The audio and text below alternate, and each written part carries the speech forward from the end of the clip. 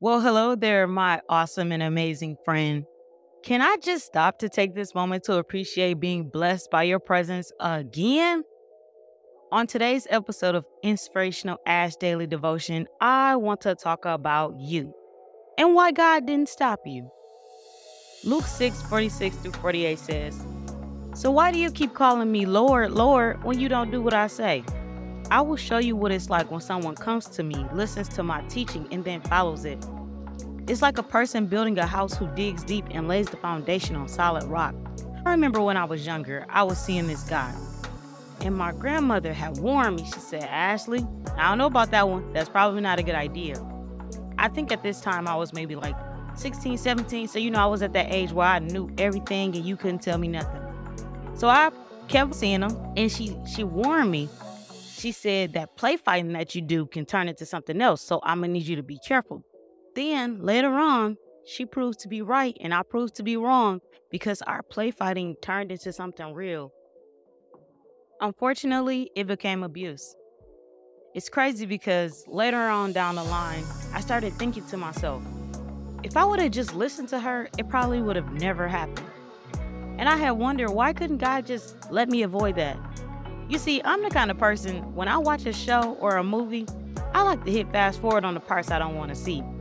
Sometimes I don't want to experience something, so I'm like, God, hit the fast forward button. Why I gotta go through this? And I wonder, how often do we feel this way? Where we're like, God, why did I have to go through this? Can I be honest? Like, best friend tell you all my secrets, don't judge me honest.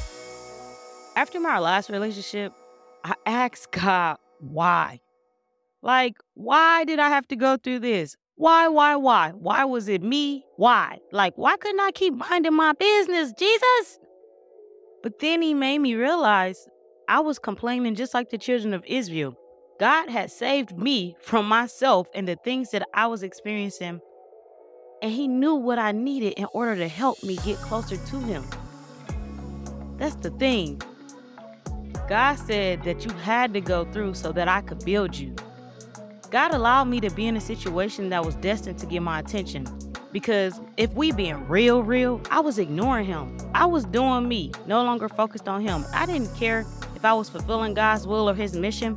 I was focused on Ashley and what Ashley wanted. So we wonder, why didn't God stop me? Because he needed something to wake me so that he could get my attention and build me. In 2 Corinthians 12, Paul talks about this thorn being in his flesh. If I apply this to myself, to keep me from being arrogant, to keep me from being ignorant, to keep me from doing me, God put a thorn in me to humble me.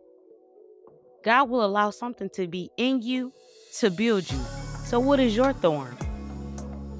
It's crazy because Paul pleaded 3 times for God to remove it, and God simply said, "My grace is sufficient for you, and my power is made perfect in your weakness." God didn't stop you from staying because he knew you would seek his face. God didn't stop them from leaving because he knew you would be better.